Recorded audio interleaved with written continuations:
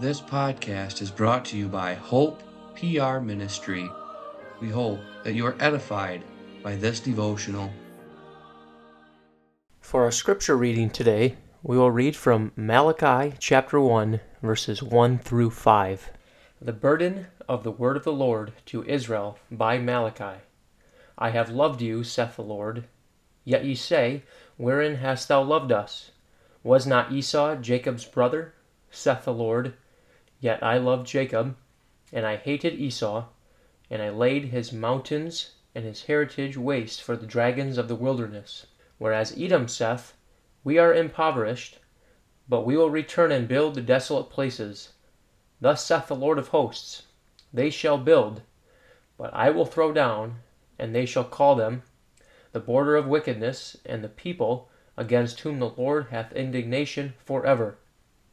And your eyes shall see, and ye shall say, The Lord will be magnified from the border of Israel. God loved Jacob.